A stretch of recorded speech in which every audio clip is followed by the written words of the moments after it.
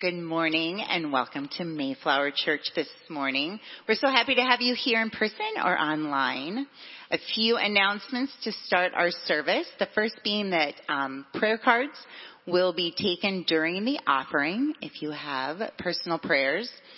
Pastor Jonathan, who is joining us today, he will be available for prayers after the service as well. We have been asked to keep the Weinsmas in our prayers. Eric and Kathy's daughter, Jenna, had a perforated ulcer and so is currently in Helen DeVos. We are also asking for prayers for Dawn Krupp, who has been put in hospice. So as you go about your week, please keep these families in your prayers. We have exciting announcements within your bulletin. If you open to your third page, you will see we have the Spring Bazaar is just around the corner. We've had lots of fun things coming our way. A wine and cheese basket came in today, a homemade birdhouse. Anything like that would be lovely for this bazaar. You will also see information about Holy Week. If you can believe it, next week is Palm Sunday, which then we will follow Palm Sunday with a Maundy Thursday service in the atrium, which will be different from a Maundy Thursday service that we've had before. We're going to have tables in a circle, and we will be sharing a meal as well as the Lord's Supper together during that service. Our Good Friday service is going to be at 6 o'clock Friday night, and we are going to be joined by the Men and Boys Choir, and it will be a special night of remembrance. So please put those events on your calendar. And now I'd like to introduce Julia, our Director of Music, for a moment for music.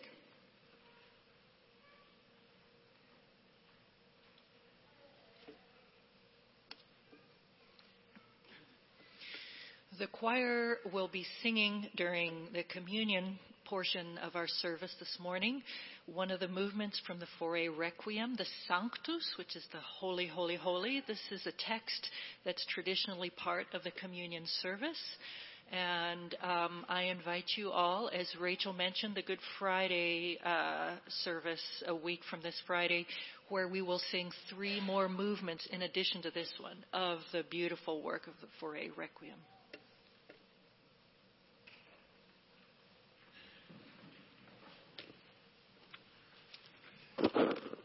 I would like to follow up just a moment on what Julia said and ask you to look at the cover of the bulletin. That is an artist's portrayal of a man named Bartimaeus, who Jesus met on his way to Jerusalem. Well, Bartimaeus is coming to us this morning in the form of my words. And I don't look at all like Bartimaeus. He certainly didn't wear glasses, and he wasn't near as old as I'm sure, and had a lot more hair than I have. But as a few weeks ago, when Ruth gave to us a first person of Mary Magdalene, today a first person of Bartimaeus will come. You need to use your imagination a little bit, and perhaps even just close your eyes, and to feel what it must have been like for that man at Jericho to encounter Jesus Christ. So let us now come to worship. Family of God, the roads of our life have led us to this place, this day. As we gather as one people, bringing our joy and sorrow, our hope and despair, our resources and our needs, our certainty and our questions. In this space, we meet the one who parts the sea, who creates the roads, and who becomes the way. And with the psalmist we cry, teach us your way, O Lord, that we may walk in your truth. Give us an undivided heart to revere your name.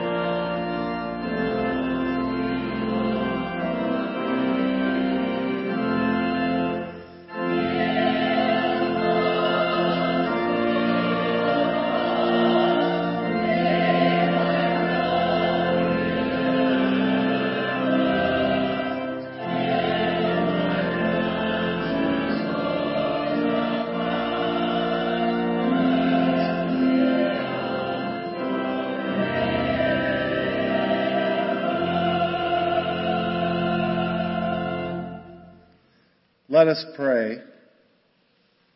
Come, Holy Spirit. Come, eternal Christ. Come, our Mother and Father, our great parent. Come, Holy Trinity. Let us worship in spirit and truth. Amen.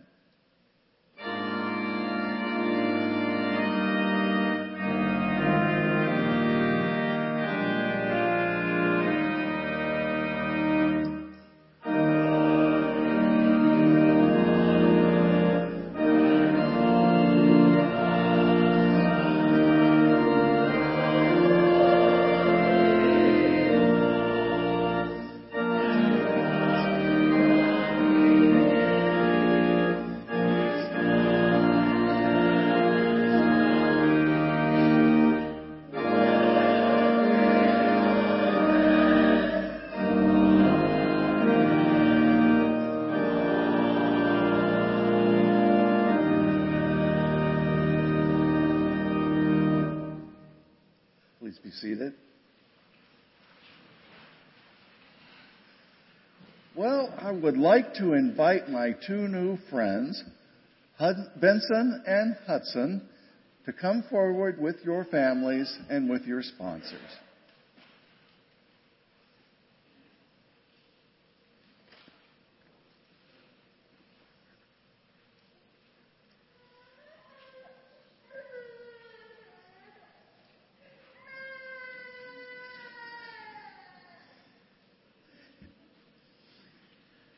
They were bringing children to Jesus that he might touch them, and the disciples rebuked them. But Jesus said, "Let the little children come to me. Unless we are born of water and spirit, we are not entering the kingdom of heaven." Baptism is a sign and symbol of God's eternal promise. Now, Benson and Hudson, I have a secret for you. God loved you before you were here, and God will never stop loving you. Because in the beginning, God created the heavens and earth, and God said, "Let there be light," and there was light. And God said, "It is good." You have been born into a kingdom of love. And now I would like to ask you, is it your desire to have your sons baptized?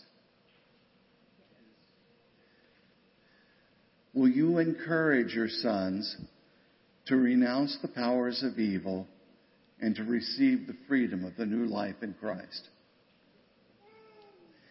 Will you teach your children that they must profess Jesus Christ as their Lord and Savior? Okay. And now a question for all of you. Do you promise by the grace of God to be Christ's disciples, to follow in the way of our Savior, to resist oppression and evil, to work for love and justice, and to witness the work of Jesus Christ as best you are able? If so, say, "I do." Okay. And now to the congregation. We are part of the Church Universal. We're just one representation. Well, Benson and Hudson, this is part of your new family. But your family is all over the earth and all around the cosmos. That's where God's love is. And God's love is inside you. So if you will join me in welcoming these boys to the church, if you're able, please stand and join reading with me. With joy and thanksgiving, we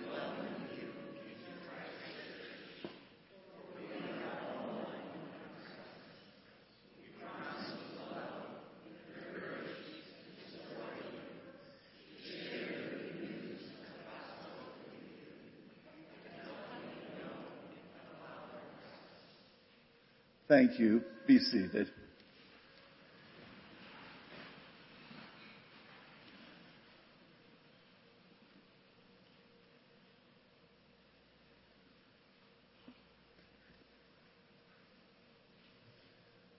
What is the Christian name of this child? Benson? You know what? You just stay with your daddy. Benson, I baptize you in the name of the Father, in the name of the Son, and the name of the Holy Spirit. Welcome to God's kingdom of love. We love you, Benson. What is the Christian name of this child? Hudson, would you like to come here? Thank you, old buddy.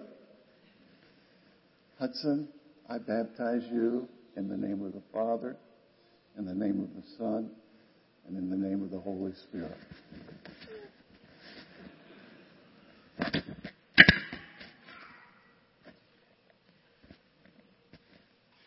God bless you, old buddy. Welcome to the kingdom of love. Would like to present Hudson and Benson to part of their new families.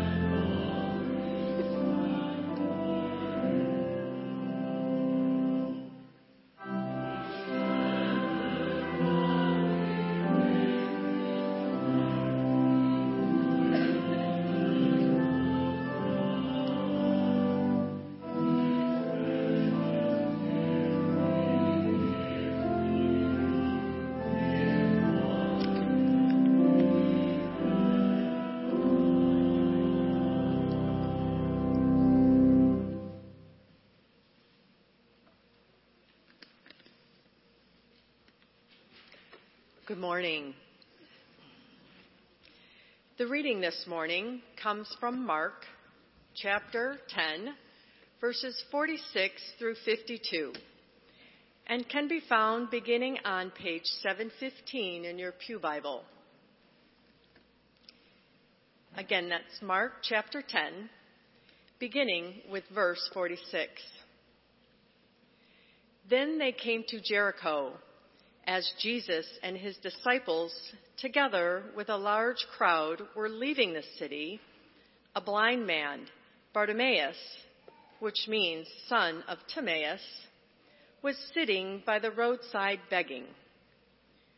When he heard that it was Jesus of Nazareth, he began to shout, "Jesus, Son of David, have mercy on me." Many rebuked him and told him to be quiet, but he shouted all the more, "Son of David, have mercy on me." Jesus stopped and said, "Call him." So they called to the blind man, "Cheer up, on your feet, he's calling you." Throwing his cloak aside, he jumped to his feet and came to Jesus. "What do you want me to do for you?" Jesus asked. The blind man said, "Rabbi, I want to see." "Go," said Jesus. "Your faith has healed you." Immediately he received his sight and followed Jesus along the road. This is the word of the Lord. Thanks be to God.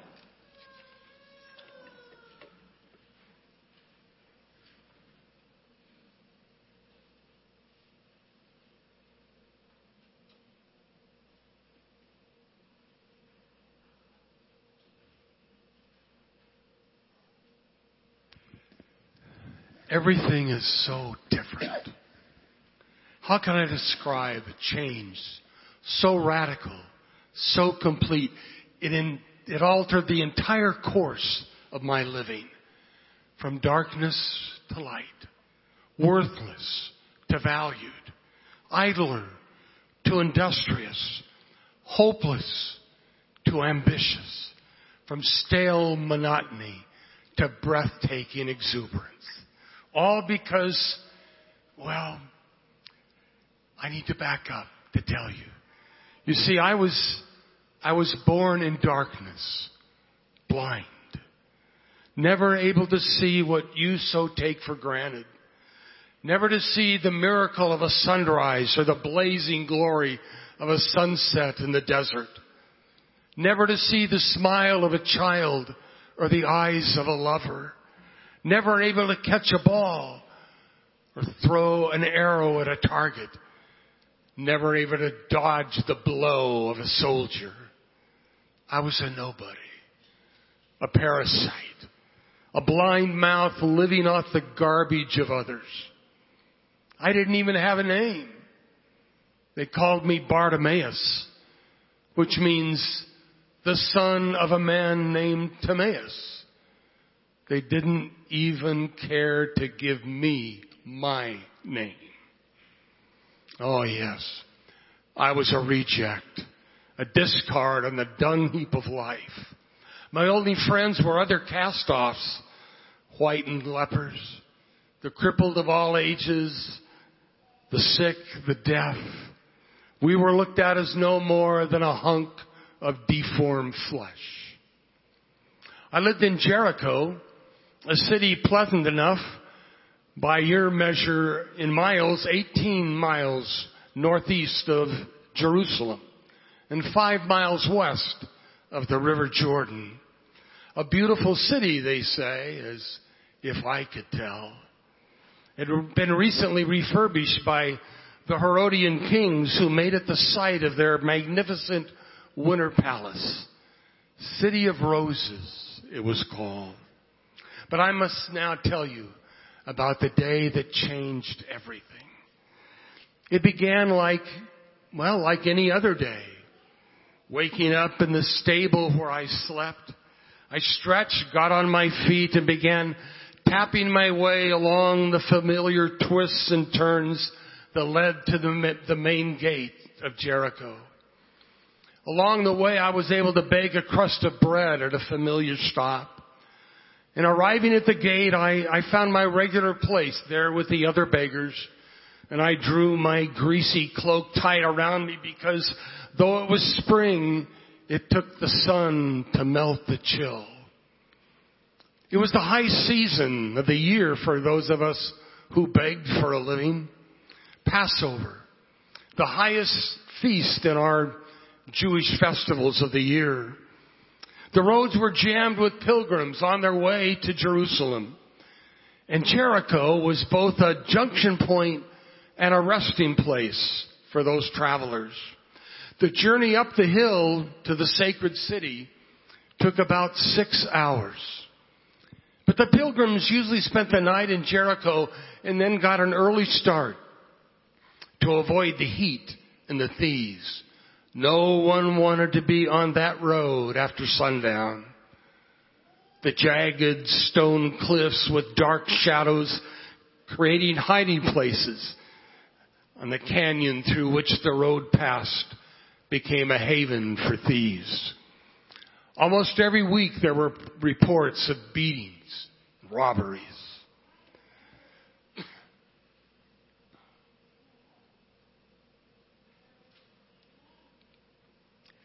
Well, I took my place at the gate as I had for so many days before, and I listened as the city around me came to life. Though I couldn't see, my ears had become my eyes. You learn to listen carefully to every rustle of the breeze.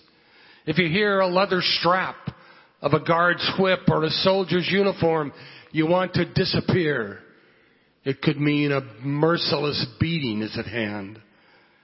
But if you hear the swish of silk, perhaps a piece of silver in your cup. In that early morning, there came a donkey loaded with melons for the market. And after the donkey, several women with balancing pitchers of water on their head, returning from the fountain back to the toil of their homes. And then a woman with an enormous heap of twigs on her head. Then several soft-footed camels swaying under the load of Arabi's spices. Then a mule laden with fish for the market in Jerusalem. As they passed, I began to raise my beggar's cry. I'd practiced it for years. A loud, sharp, clear. It pierced the night like a jackal's howl in winter's night. Alms, alms, alms for the blind, I cried. But as always, it was just ignored. Time passed. And then my sensitive ear heard an approach of an unusual procession. The hum of a great crowd and the shuffling of many feet. First came young boys running with their shrill cries. And then people came rushing out of the gate to see what was going on. I listened intently, and then reaching out my hand, I seized the skirt of one of the passerbys and called out, "What's happening? Where's everyone going?" Snatching his skirt from my grasp, the passerby hurried on, but as he went, he shouted over his shoulder, "Jesus of Nazareth is passing by." Now, I don't know who that man was who shouted that message to me. He hardly slowed down. But I'll tell you, I'll never forget him. He told me that Jesus was passing by. Jesus. I'd heard of him. Well, the whole country had. A prophet. Amazing. They told of his astonishing teaching, of his challenging of authority, but most of all, how he had a special place for the forgotten, for the rejects, like me. The sick, the lame, the scandalized, the tax collectors, the prostitutes, and also the blind. I'd heard that he had opened the eyes of the blind. Now listen, when you're a blind beggar, you leap at any straw of promise. And so my heart began to race. And I thought maybe, just maybe he would take notice of me, work his magic, transform my blindness. So into the desperate and hostile darkness of my world, I cried out, "Jesus, Son of David, have mercy on me." The indignant crowd told me to shut my mouth. They don't want the likes of me to be seen, let alone heard. Shut up, man. There'll be a beating for you. There'll be jail, no doubt. But like the cry of Joshua that brought down the walls of this city so long ago, I raised my voice all the more. "Jesus, Son of David, have mercy on me." The crowd began to push on, then surged ahead, and I sank down in darkened despair. He had passed. No hope. But in a moment that I can't describe, it was, the movement of the crowd stopped and hush fell. I could feel eyes turn on me. I was frightened. And then I heard a voice. Not the harsh voice of a synagogue soldier, but soft, forceful, kind, saying, "Bring him to me." People immediately changed. "You lucky fellow, he's calling you." For the first time in my life, someone was calling for me. He wanted me. I was always wanting something, calling to someone to do something for me. But all I'd ever heard was, "Be gone, get out of the way, noisy beggar." But now it was different. They said, "Get up. Get up. He's calling you." Like a buck in the spring, I leapt to my feet, threw my staff in one direction and my worm-eaten robe in another, and hurried toward Jesus. My hands groped their way through the crowd until face to face I stood before him. I was trembling, filled with more hope than I knew the universe contained. Would it happen? Divine power and compassion, face to face with human need. Then he asked me a simple question. What do you want me to do for you? No one had ever asked me that. What do I want? Never before had anyone seen beyond my beggarly clothes and looked into my heart. Well, I tell you, here was a beggar who knew what he wanted. But I'd like to pause here in my story and play with the imagination. What would you have said if you were me? Fill this tin cup to overflowing? Cash. I want cash. Or give me a warm robe for these rags. Or give me a house instead of a barn to sleep in. Or maybe make me a ruler of the people. Or perhaps give me a good paying job like Zacchaeus, who lives here in this town. Or perhaps the best corner at the gate for my begging. It would double my yearly income, no doubt. But no. I asked for none of those things, and I don't think you would have either. I asked for the one thing that I wanted. Lord, that I might receive my sight. He didn't raise any questions. He didn't ask for any pledges. He didn't say, well, now see to it that you don't sin again. He didn't say, I need to know that you'll always speak correct theology. You'll always be kind and nice to everyone. He spoke. And his speech was charged with action. Go your way. Your faith has made you well.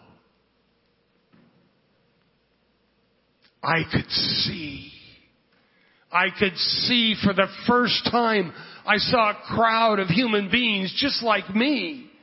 The walls and the palm groves of Jericho.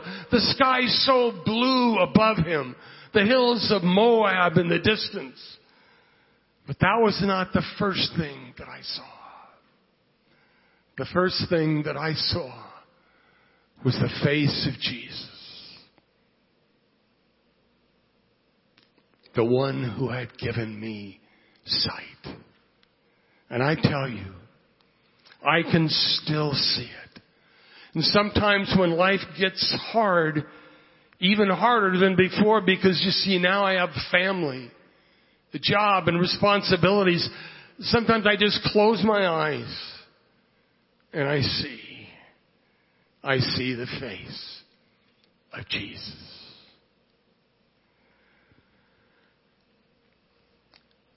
Do you hear that he said to me, go your way.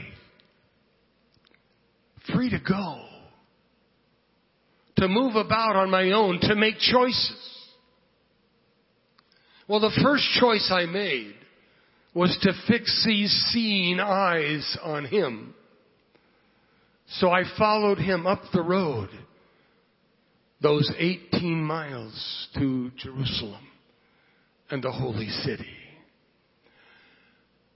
I followed, hovering on the fringe of an ever-growing crowd.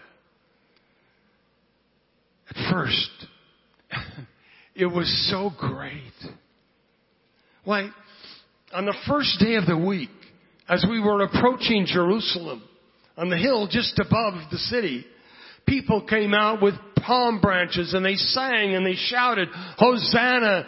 And Jesus riding on a donkey, they laid their garments before him. They praised him and praised him as the Messiah, the one sent from God.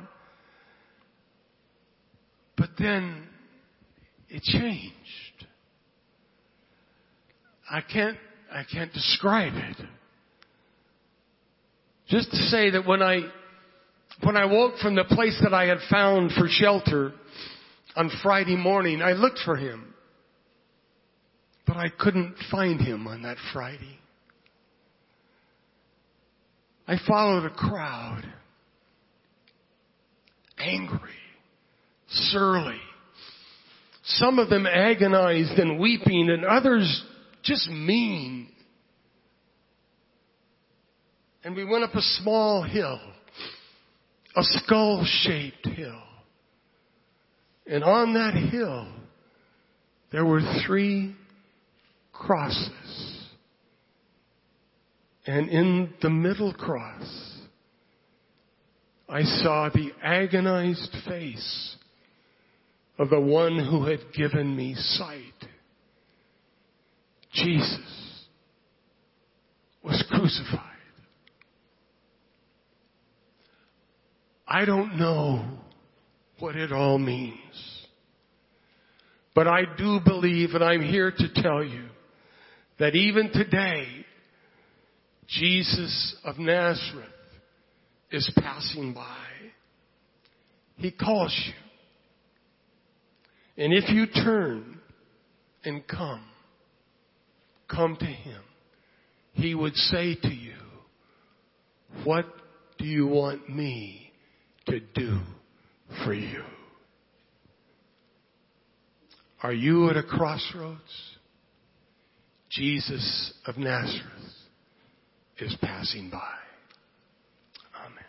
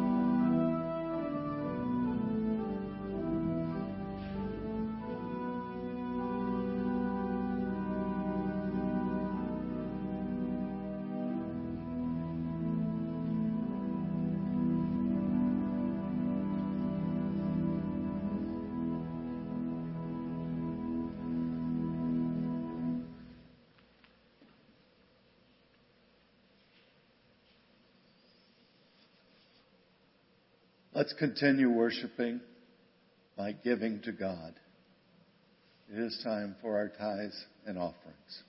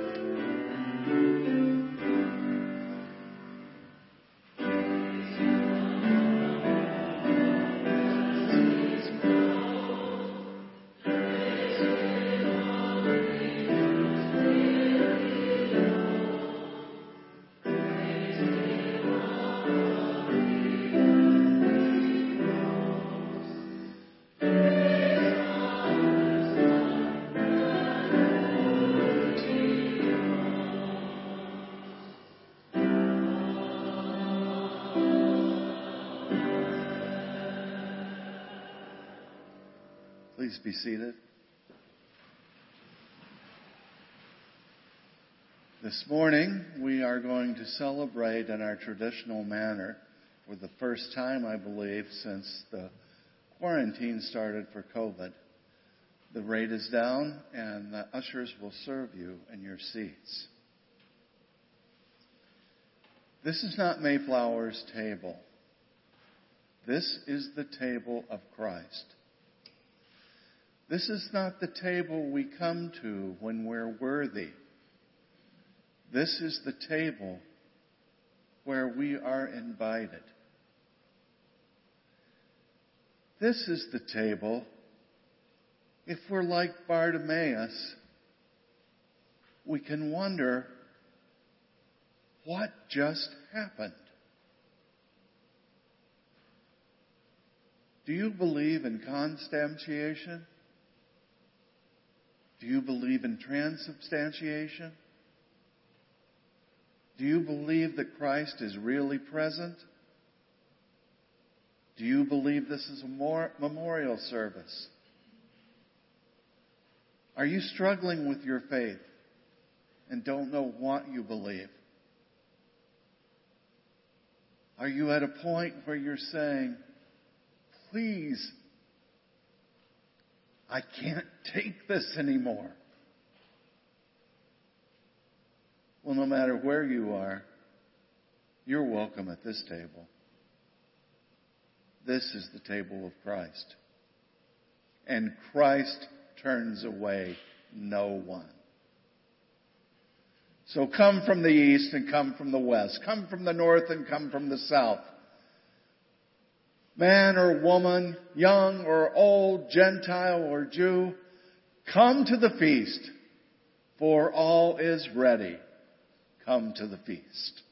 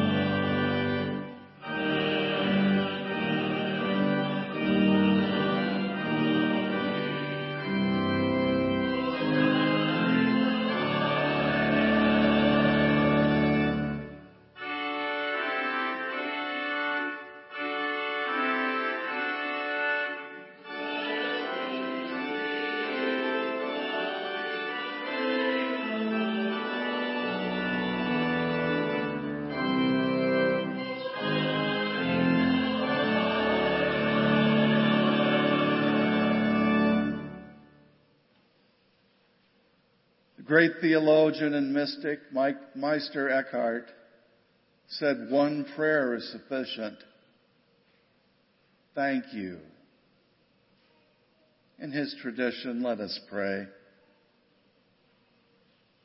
We thank you, Lord, for your love and your support. We thank you for the gift of life. We thank you for the joys of family and friends and little ones that we baptize. We thank you that we have a chance to reconcile with our enemies. And we thank you most of all for the gifts of this table and your invitation. Thank you, and hear us as we sing the great mystery of faith.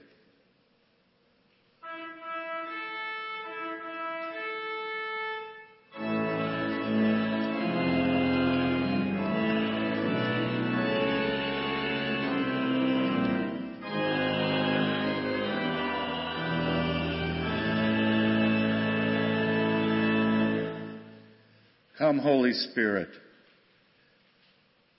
Be with us in the way you choose in these gifts of bread and wine. Come, Lord Jesus. Comforter, comfort us.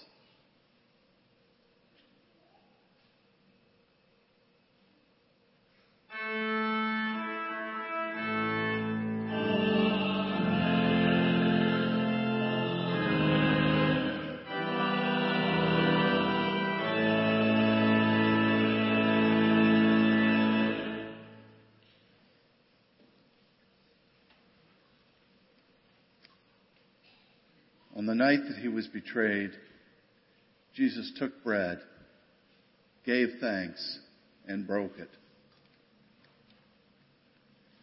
and said, "This is my body, broken for you." Ministering to you in the name of the risen Christ, we share the bread.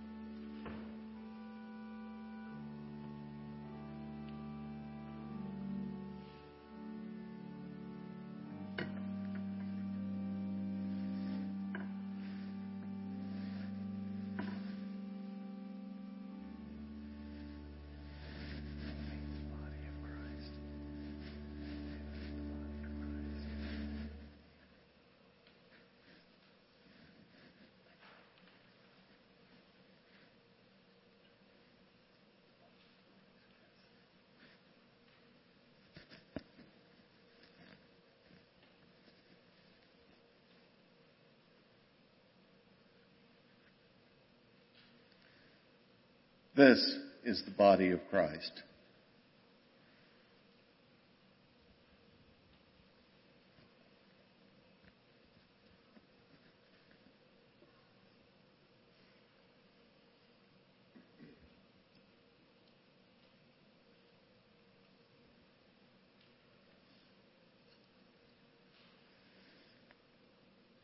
In the same manner, he took the cup and said, "This is the cup poured out for the sins of many. As often as you drink of it, you do so in remembrance of me." The cup of salvation, ministering to you in the name of the risen Christ, we share the cup.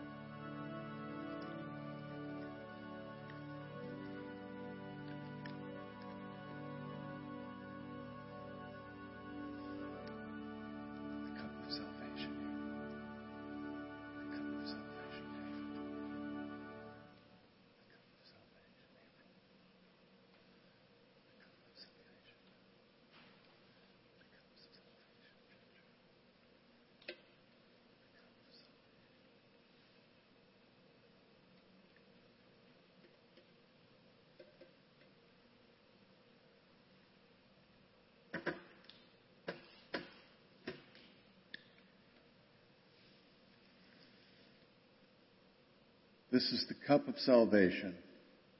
Drink all of it.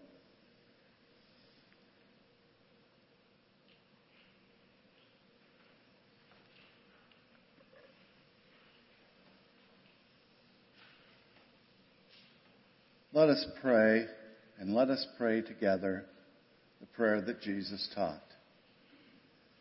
Our Father,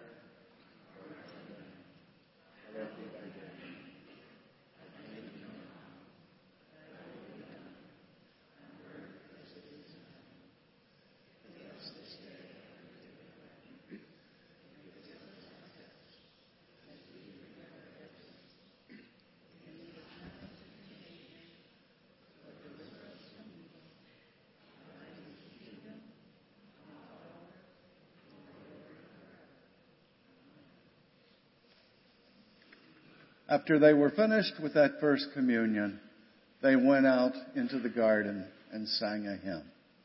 Let's raise our voices together in praise of God.